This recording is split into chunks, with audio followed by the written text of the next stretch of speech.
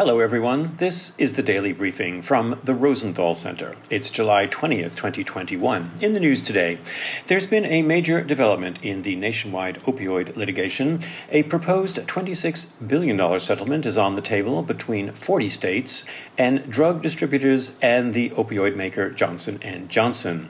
Of that money, New York State would alone receive $1.1 billion. This would end thousands of lawsuits against the drug industry for their role in the opioid epidemic, in which more than 500,000 Americans have died over the past 2 decades. Thousands of other cases against drug makers and pharmacy chains have yet to be settled and could bring in even more money, which must be used by the states for addiction treatment and prevention.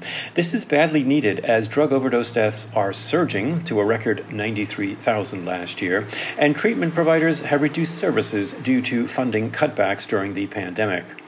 If approved by the states, the settlement is a big step forward to hold accountable those responsible for the drug crisis. But it doesn't by any means end the epidemic.